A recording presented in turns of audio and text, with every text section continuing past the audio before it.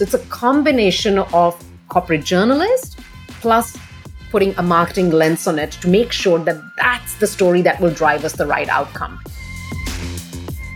The way we work on stories is a very fine balance between exciting your mind and also providing a route to your heart to want to change.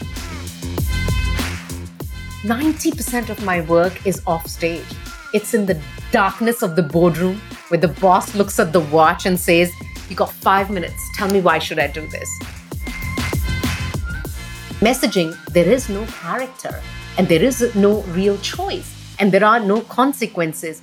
I challenge anyone who calls messaging a story. A messaging is not a story. I learned two things. I can't establish the value of storytelling until I demonstrate storytelling. Two, people are most influenced by people like them. So I'd recommend Age of Agile by Steve Denning. I would recommend Mastery by Robert Greene. Marketers Are Storytellers by Seth Godin. And Brand Story by Donna Miller. Welcome everybody to Recast Season 2. I'm back again with a very interesting episode today. I have a guest who spent, about 13 to 14 years in, her corporate life, doing various roles, including advertising. And then, she quit all of that, to start her story business. Now, if I give an introduction, probably I'll make her sound boring because, she's a storyteller. So why don't we invite her immediately and sort of, let her actually tell her story to our audience. Welcome to my show, Anjali. Thank you. And hello to everyone listening in. Thank you so much for coming on Recast. Why don't you tell me your story? I think the business you are in sort of, makes me quite envious. Even I want to tell stories the entire day for business, about myself, about people that I meet. So how interesting work you are doing. Why don't you, just give a quick background as to, how did you even think about starting this venture? And then, what sort of really led you to starting your story business?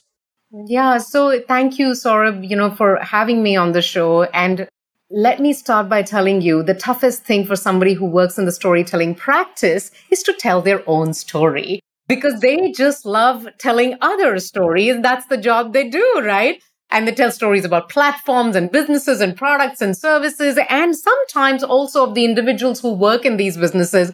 But rarely does the spotlight kind of shift on us. And when it does, we're slightly awkward about it. But since you ask, my story is like many other people's story. I'm born and brought up in India. I left India when I was only about 20 years old. I came to Singapore to work for one of the leading airline brand. I'm sure many people can guess which airline brand would you work for when you come to Singapore. And whilst I was flying, I also did my MBA. And I'd had enough of being a trolley dolly and I wanted to get back into the corporate world. So I started working in the corporate life, worked here, worked in Australia, came back to Singapore in the year 2010 and found myself at a phase and a stage of a career where I questioned more than it is acceptable in a corporate environment. So what does that mean? What that means is you're looking at a campaign and people will say, you suggest an idea and somebody would say, well, we can't really do this because a brand guardian wouldn't allow it. So you turn around and say, this brand guardian seems to be the roadblock all the time. I want to talk to this brand guardian and really get over this hoop. And people would turn around and tell you, Brand Guardian is actually a book, which is a guideline of what you can and can't do. And I would just roll my eyes because the Brand Guardian had been written 5 to 6 years ago. The world moved on. I just found that frustrating in those moments. And in fact, a client, a very big oil and gas company client, she and I were just having a coffee and she said to me, why don't you try storytelling? And I was like, what is that, storytelling? I could do it as a hobby, but what is that? She's like, no, you're a really good storyteller.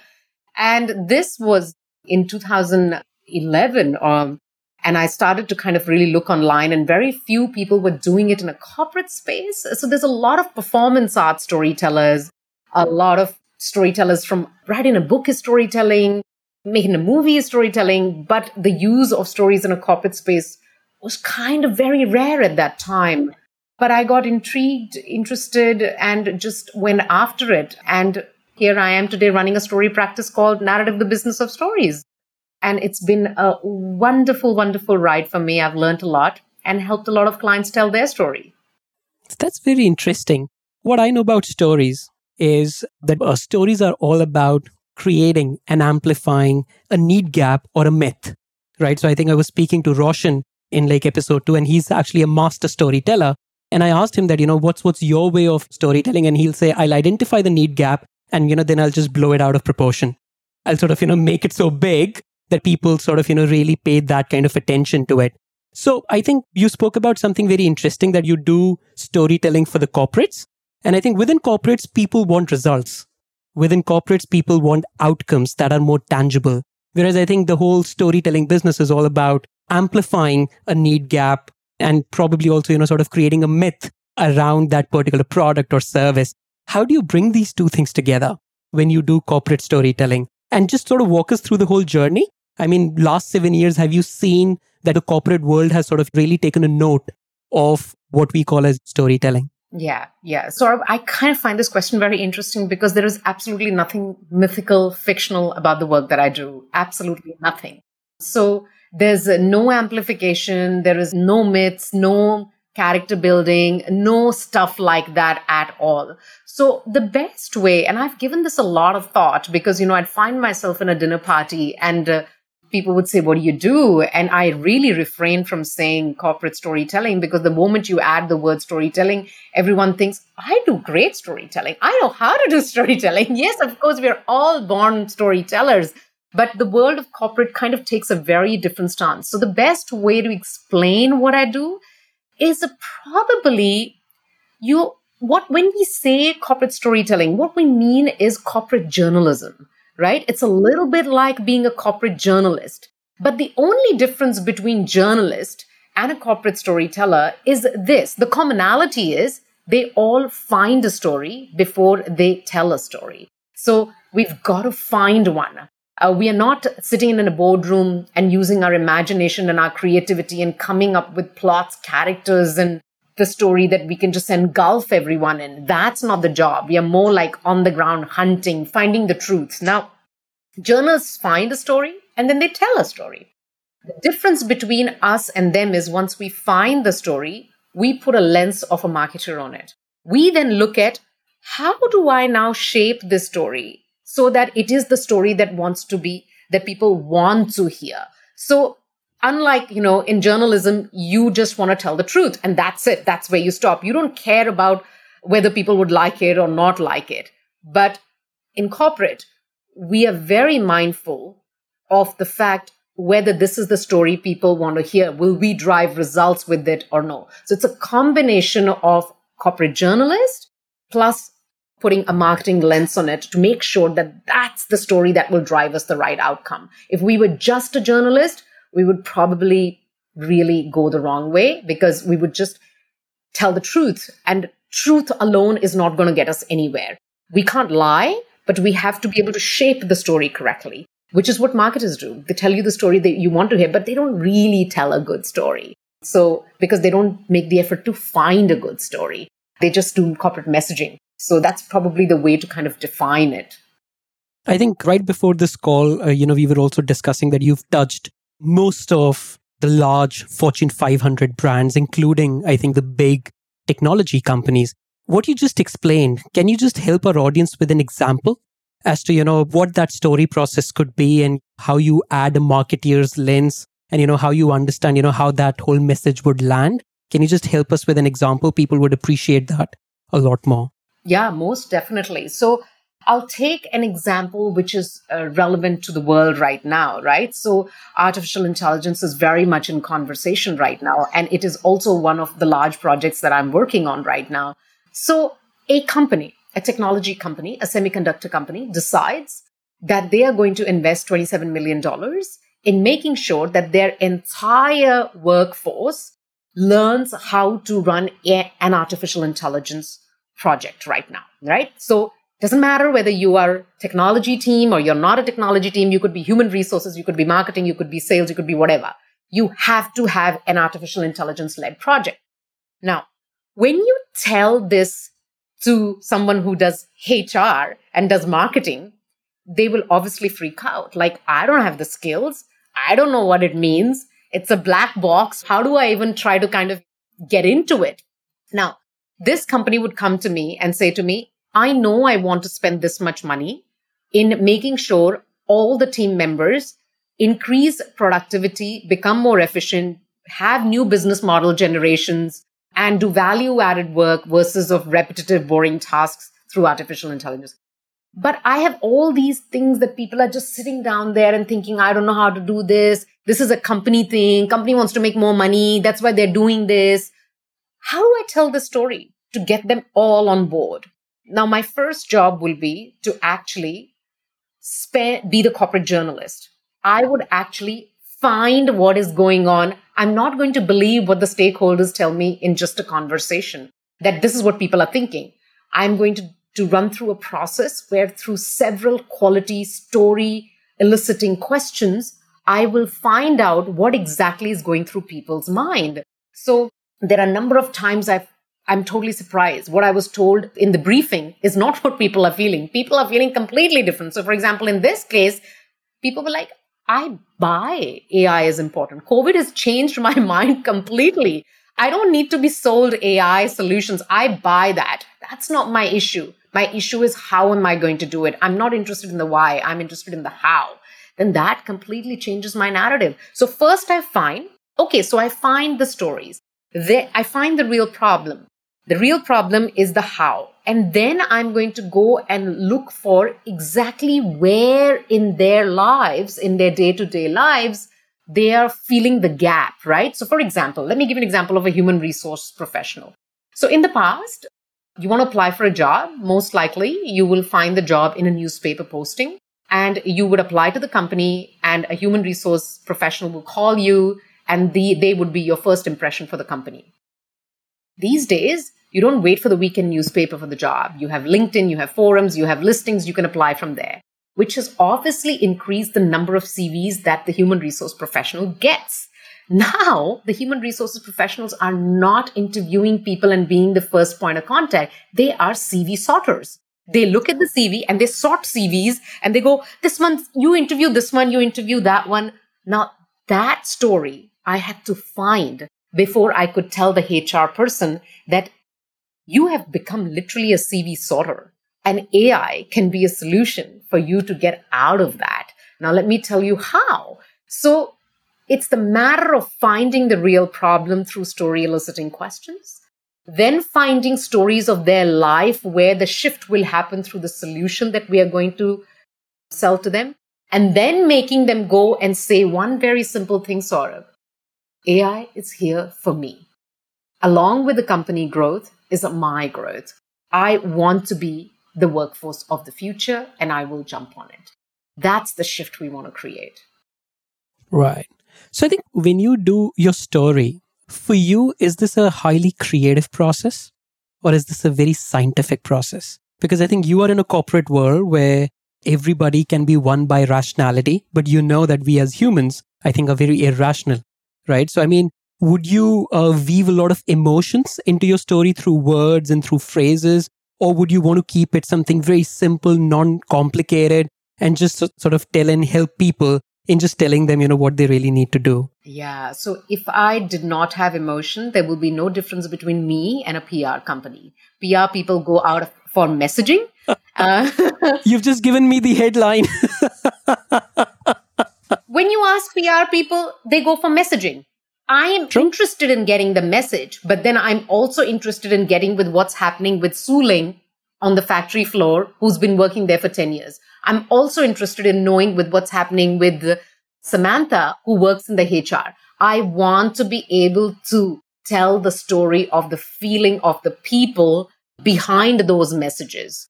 So absolutely, the way we work on stories is a very fine balance between exciting your mind and also providing a route to your heart to want to change. So it is a very good balance. Let's go back to the AI example, right?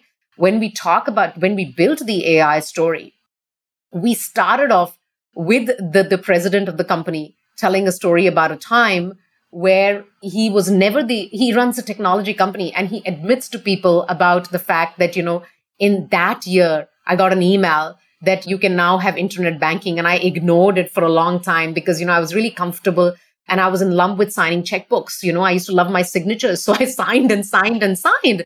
So we go through lots of these emotional stories. And then, a story about his son making fun of him and saying, if you need to find an app, why are you actually not telling Siri to find that app on your phone? Why are you going and looking on your phone? And he goes, well, I'm meant to be running a really advanced technology company. You 15-year-old is telling. So we've built a lot of these emotional, and when I say emotional, not just grief, disappointment, anxiety, fear, it's a fine balance of the entire ecosystem of emotion, humor, disappointment, anxiety. I want to be able to take you through a ride. I don't want to just do rational, but I can't miss rational also. So I'm always thinking of going both places, exciting your mind and providing a route to your heart to want to change. So I think it sort of looks like that you have a very human approach to solving those business problems or challenges or opportunities as and when, they are presented to you. I also remember, sort of speaking to you briefly before our call, and you said that I don't believe in any kind of story arcs. There are a few out there and, you can talk about the hook. You can talk about, the protagonist. You can talk about, creating tension, because I think that's how, sort of storytelling is taught in workshops and in businesses. You have a very fluid way, to approach it. So, do you have your own principles that you keep in mind when you're approaching a problem or an opportunity? Yeah. So, Saurabh, for me, there are guiding principles. Absolutely. So this morning at 7:00, I was working on a really large morning 7:00, working with a beer company. How fun was that? And it's not even Friday. It's not even Friday. Thank God we were not talking about the product, but we were talking about the digital transformation strategy of the company. So, COVID has obviously impacted a lot of the bar business and really changed the e-commerce business for these brands.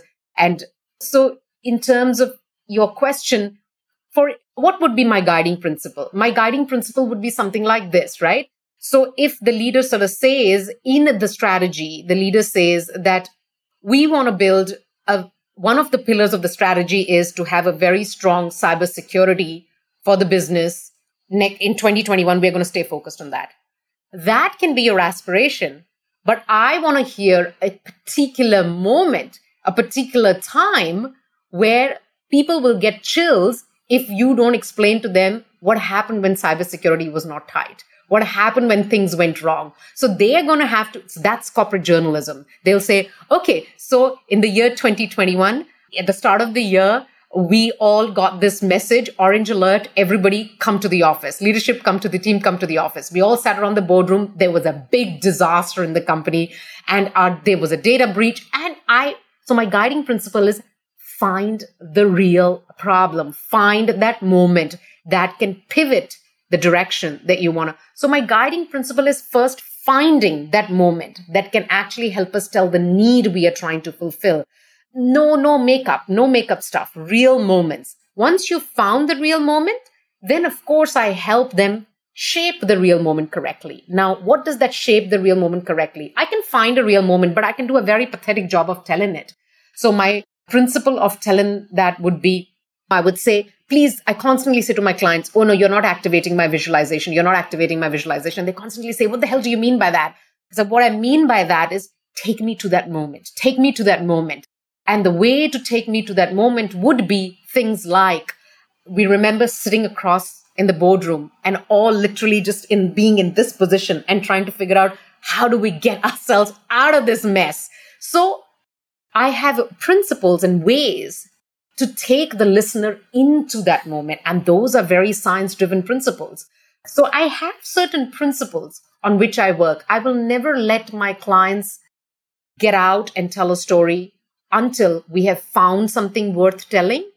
Then when we have found it, we have shaped it in a way that we have a really good chance with science-based principles, really making sure our audiences are engaged, they're feeling it, they're understanding it, and they're just about to say, I'm with you, I get it. Oh, interesting. So say, for example, I think in a corporate, there are different teams, right? And, there are different team leads and department heads. There is a strategist whose job is to keep pivoting and, keep showing the newer direction or, keep solidifying, actually the current direction for the business. Then there are these consumer insights functions because they would really put the consumer voice on table for you, right? And then, there is a chief marketing officer who's responsible for, really taking the brand and its story out to those consumers based on, what the consumer insight is saying and, what the strategist is doing. And then, of course, I think there are PR agencies who would help you to broadcast your message. I think what you've just explained in terms of your role, it looks like that you are in there to take all these 4 jobs. So, so whose job is at stake if there are more Anjalis in the corporate world? Anybody who communicates, really, Saurabh. Really, I mean, that's as simple as you can get to. So basically, the way I look at it is that we spend so much time in a corporate setting talking ineffectively, not because people wake up in the morning and say, let's make today the day to talk ineffectively. They are just not aware of this amazing thing called storytelling because they have an entrenched view associated with it. They think storytelling is making stuff up, or it is some kind of fluffy pitch things. It's more like movie. It's more like emotional. What kind of is the real culprit behind this? It's the stage storytelling that we witness all the time.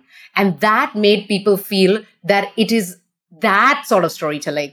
90% of my work is off stage. It's in the darkness of the boardroom where the boss looks at the watch and says, you got 5 minutes. Tell me, why should I do this? 90% of my work is that sort of work. It's off-stage work.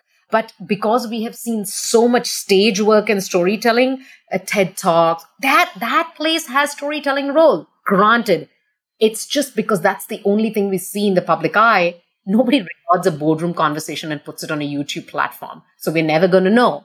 And I think the answer to your question is anybody who communicates needs to get better at storytelling. People think messaging is storytelling. The definition of storytelling is a character finds himself or herself in a certain situation, makes choices, and as a result, bears the consequences, good or bad.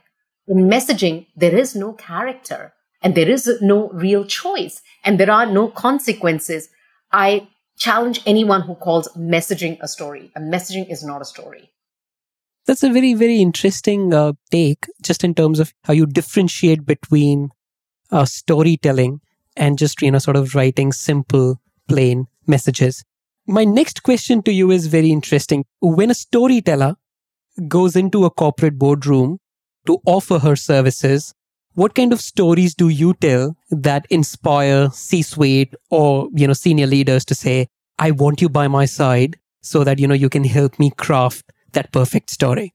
How is a typical pitch day for you when you're called into the room? Do people innately understand the importance of storytelling, or, you first have to also coach them on the category and, what you really do, what stories are, sort of really, strip those myths down one by one and then say, hey, this is how I can sort of help you. Walk me through and, sort of help my audience also visualize a typical pitch day for a storyteller. Yeah. Okay. So sorry, you've just made me realize I haven't pitched in a long, long time. I haven't pitched in such a long time. Thank you, God. Okay. But so you're just called in and you're offered like $1 million and say, Anjali, just do this for me. No. I mean, that would be bragging and, that's not the truth. The truth is that a large part of our clientele is repeat clientele. So they have experienced what we do. And even the ones who come new come from a very strong reference from someone else we have worked with. So I actually didn't even think of it. But to be honest, we haven't pitched in a long time. I haven't done a proposal in a long, long time. But I do want to go back to my early days of boardroom conversations, right? So there's this one particular moment I will never forget, which is, and I'm going to name the company. And I'm going to not name the gentleman, but I'll name his title. I'll share his title. So this is the president of Bosch, okay? And the year is 2013. And the marketing team of Bosch is very confident that they want me to come and work on storytelling with their marketing folks. We go through a few rounds of discussions, et cetera, et cetera. Everything is sorted. And then I get a call from the marketing head can you please come down and just show your face to the president? It's a formality. He just wants to know who's coming and what we are doing and stuff like that. And I said, yeah, sure, no problem. So I go to the meeting and I'm sitting outside, and then his PA tells me that he's double booked, so he can't see you today. And I jokingly said, okay, the next time if he wants to see me, he better invite me for lunch. I'm not coming otherwise. That's what he does. His PA calls me again and he says that he wants you to come over for lunch and have a meeting with you. So I walk into this meeting. This lunch is organized in the boardroom, or his own office boardroom. And the first thing he says to me is, tell me about your approach. How do you do it? So I take him through the structured approach that I have. And his comment to me is, Saurabh, you are going to completely strip my marketing team of creativity because you're making them so limited by the structure that you are presenting. And in my head in that moment, I thought the only way to shift the mindset of this person is to tell him a story in this moment, because I can't give the value of storytelling by telling you the points on storytelling. You have to experience it to know what it is like. It's a bit like I tell you, go watch this movie. It is cutting edge. The screenwriting is amazing. You're not going to be able to tell that until you actually go and see that, right? So I thought, okay, this project looks like it's gone because that's what he thinks. But I'll make sure that before I leave the room, I change his mind about storytelling. So rather than winning the project, my goal in that meeting became that I'll change his mind and I'm going to at least attempt it. So I turned around and I said to him, so when was the last time you spoke to your team? He says, this morning. I said, can you share with me? Where was it? He says, oh, in our auditorium here. I said, okay, so what were you talking about? I was sharing the results. Okay, so tell me the first line you said to the team. He said to me, the first line I said to the team was, good morning, team. I'm so excited to be here. And I said, oh, that was a terrible start. They already know it's good morning. And they already know as a president of the company, you are very excited to be here. Let me tell you what another leader like you who knows how to storytell would do. And in that moment, then I share with him somebody else that I have worked with, how he or she did it. At the end of that demonstration, so I got off my chair and literally did the whole act of walking up on the stage and actually told him the story. When I told him that story, he said to me, come, have a seat. Let's continue the lunch. And he then talked to me about everything else, not about the project. And the project went ahead. What did I learn from that situation? I learned two things. I can't establish the value of storytelling until I demonstrate storytelling. Two, people are most influenced by people like them. So I have to tell him about another leader who benefited immensely by a storytelling approach. And when he experienced that storytelling, he himself went around and said, gosh, I've never learned how to do something like that. That sounds really amazing. So that the process is tell as many stories as you possibly can of people like the kind of people you're talking to. And then success in a pitching environment is much closer to you. Very interesting. I think a lot of stories that I've heard in this session from you required that person to put himself or herself out to the audience, be authentic, sort of talk about a story or an anecdote from their personal or their professional lives. And I've seen that, I think, in a typical corporate setting, people are quite stiff. They don't want to share the personal side with the audience. They will hold themselves back just because, A, they don't feel comfortable, B, they don't have that kind of rapport, or there's this a thought in their mind that they just can get ridiculed just for doing this. How do you help individuals like these who have a certain mindset that, I shouldn't really, put myself out completely because, then they just might be stripped of their position and, they can come across as very real human beings, but people want to be in their shell, sort of projecting a particular kind of image. So would you tailor that approach to that person's style? Or would you say, hey, you have to sort of really do this even if you're not comfortable? And have you had any such situations? Do you have any stories around this? Yeah, of course. So again, I've just, when you ask me a question, all these people's faces come in front of me. That one had that, and that one had that, and that one had that, like tick, tick, tick, tick, like a collage, and is being formed in front of my face. So it's a misconception that when you become a storyteller in a corporate world, you only tell personal narratives, right? It's a misconception. Personal narratives, according to me, are a trap, right? Now, I could tell you a personal narrative about where I come from, who I am, and all, my life and all. I actually, to be very honest with you, there are only very few scenarios or circumstances where I advocate that style of storytelling. I'm actually mostly not interested in that type of storytelling. Now, what am I interested in is looking at the situation, looking at what's going on, and finding stories that are relevant to that situation. So, for example, a CEO tells a story about going to India early 2017 and sitting in a presentation where someone says to the CEO, a startup company says to the CEO that if you use this tool, this is an AI-led tool, you can tell in the next 1 month who are the people who are going to resign from the company. It can predict that, right? That's not a personal story, but it is a personal experience. So I am more interested in and how that CEO felt that time. That CEO felt that is a whole lot of rubbish. You can have an algorithm for productivity and efficiency, but you can't have technology take over intelligence. They cannot be intelligence. So this CEO tells that story. Now, that's got nothing to do with him or his life. It's just his experience that he's using to be able to tell a story. Or a CEO tells a story about being in an organization and actually dealing with cybersecurity attack and what happened in that moment. Or a CEO being in a situation where the CEO is asked to launch work from home in the next 2 hours, right? So those are not really personal stories, but business relevant stories. So I'm a huge fan of those, right?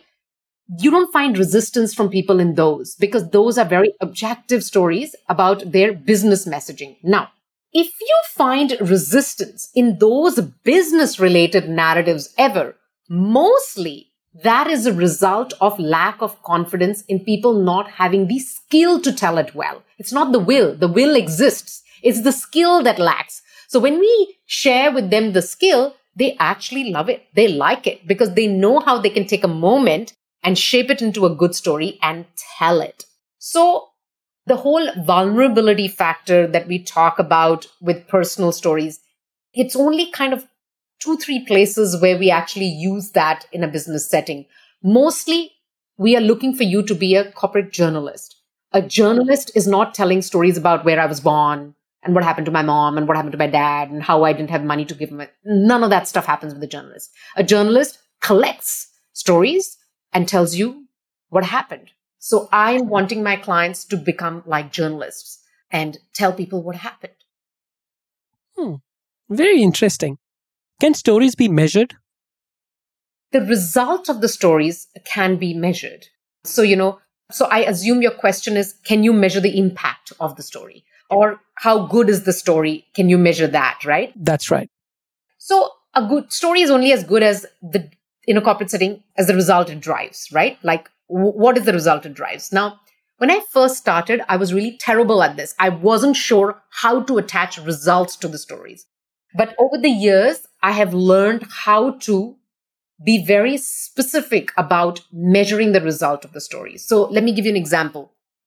I will rarely help design a story that does not have a specific action attached to it right at the end, which will give me a specific result numerically or in some other way. Let's go back to the AI project. Once we finished telling the AI project story, we had a discovery week for the team members, 1,000 over people, in which we were going to share with them. We had created various experiences for them to come and learn about AI. If you're close to a corporate setup, we're always begging. I mean, it's a very different kind of corporate setup now than it used to be. We're begging people, please come and learn about AI. Please, please. I wish I belonged to the corporate world when this all used to happen. People are creating experiences, creating learning opportunities, but there's a huge resistance from people to want to invest time in those sorts of things. So what we did was we had a very clear guideline. The guideline was, as soon as we finish, the CEO finishes telling the story, the link goes to people and people have to register. We had a goal in mind as to we want X number of registrations as a result of this story. So I have become very particular about being very specific about the result that I want to draw out of the story and how I'm going to measure it. Because it is important in a corporate setup. You can't tell stories just as a feel-good factor. if you have, what is inspiration? Inspiration is moving people into doing things, physically, literally getting up, doing things. And if your story is powerful enough to do that, then you should be able to measure an action that got taken after that. That's great. I think we've learned a lot about, what you do, how you do it. Who has inspired you the most? One storyteller that you follow, or 5 storytellers that you follow? And also help our audience with 2 or 3 or 4 of your favorite books that, one can sort of really take away and say, hey, sort of actually let me read this to also, start my own journey of becoming a storyteller. Yeah. So, I'll talk about storytellers, right? Like who has inspired me? I'm a huge fan of learning from people say, you need to have mentors. And I think mentor, mentee, that kind of stuff is just overrated. I'm a huge fan of learning from heroes, right? Who are heroes? So heroes are people who live their life in public. You can read about them. You can watch their videos. You can read their articles. And I think one of my hero who I have learned a lot from is Indra Nooyi, the ex-CEO of PepsiCo. And the reason why so you also have to find someone who's suitable to you, right? So for me, it works. It works because she's that rare combination of a woman who's led the business successfully for a long time, managed to bring up 2 daughters, kept her marriage going, comes from Asian values. A lot of the times, she's a great storyteller, by the way. And I must also tell the audience, a little known fact about her is that in her entire life, she has never failed anything except a communications course. She failed communications because she said when she first went to Yale to study, she failed that course because she just was not good at communication. And, her professors then really taught her how to be good at it. So I have learned a lot about Asian model of parenting from her. I've learned a lot about how when people say, tell a story in 1 minute, tell a story in 1 minute. If you read what she says, I ran my sales meeting for 2 hours. I think she is massively inspirational for me because there's a lot of resonance. We're Asians, we have kids, we have families, and we want to be successful at work as well. And how do you do that? So you can learn a lot about storytelling by watching her. I think she's truly inspirational. Any favorite books? Yeah. So the strange thing is that I have learned more about storytelling by actually not reading storytelling books. So I think one of the mistakes people make is they go insights into your subject. And I will come to the book titles, but insight into your subjects, new insights don't come from reading about the same thing that you work in. So if you are a storytelling practitioner, you have to read lots of other varieties because that's when the cross-pollination of ideas takes place. And you're able to bring a little bit of this from a little bit of that. So I'll name some books that have been hugely helpful for me. So I'll name 2 storytelling books that I think everybody should read. I think you must read this book by Seth Godin called All Marketers Are Liars. And then he made change the title to All Marketers Are Storytellers. The most wonderful thing about that book is it teaches you to understand human beings. It's not a book on storytelling. It's a book on understanding human beings because then you can tell the right story. You will be challenged to tell a story in a corporate setting after you've read his book because you will understand humans so well. The whole results proposition in a business setting will not work for you. So you're going to have to find how to figure that part out. But you really learn to understand people by reading that book. The second book, I would say, if you are someone who kind of is into writing and getting your copy of the website and articles and all that sort of, right? Brand Story by Donald Miller is really good. Those are the 2 storytelling books I would say. But otherwise, the books that have changed my life and helped me in the work that I do would be Mastery by Robert Greene. And I'm just kind of shifting my head like that. The Age of Agile by Steve Denning. So I'd recommend Age of Agile by Steve Denning. I would recommend Mastery by Robert Greene, Marketers Are Storytellers by Seth Godin, and Brand Story by Donald Miller. Those are probably the books that I would recommend. That's lovely. I think that's a lot for the readers and even the audience to sort of take away from this interview. I just wish to go on and on. I think you've given us so many different anecdotes and stories, and I think you've clarified, so many of actually questions that I had in mind, difference between a message and a story. And I think the big key takeaway for me that, I think all good storytellers like yours I think are very interdisciplinary. I think, you sort of, work horizontally across the axis rather than sort of, going deep. There's nothing wrong in going deep and, achieving that kind of mastery as well. But I think more experiences that you soak in, across different disciplines, I think, you can add new flavors, to your story. Anjali, I think I had a fantastic session with you. I'm surely feeling inspired. We are sort of recording this on a weekday, late in the evening, but I think that sort of, charges me up for rest of the week. Thank you for doing this. Thank you for being on Recast. And I just wish that, you just keep telling stories and, sort of keep creating and, just sort of, keep impacting businesses and, corporate world in a positive way. Saurabh, you are a fantastic host. The quality of your questions are really good. And I'm so grateful that, we managed to do this because you have a keen interest in wanting to understand the subject. So my content is only as good as question you ask. I think you ask fabulous questions. And if it has helped your following of the podcast, I'm grateful for the opportunity. Thank you very much. I had a lovely time. Being on a podcast is always a little test for me. Do I really know my subject or I'm just fuffing around? So thank you. Thank you so much, Anjali. Thank you for being on the show. Thank you. You've been listening to Recast with me, Saurabh Sardana. If you like what you heard, subscribe to our show on Apple Podcasts, Spotify, or wherever you listen. Don't forget to leave a review and rating on your favorite episode. Also, if you want to chat with me, connect with me on LinkedIn or Twitter.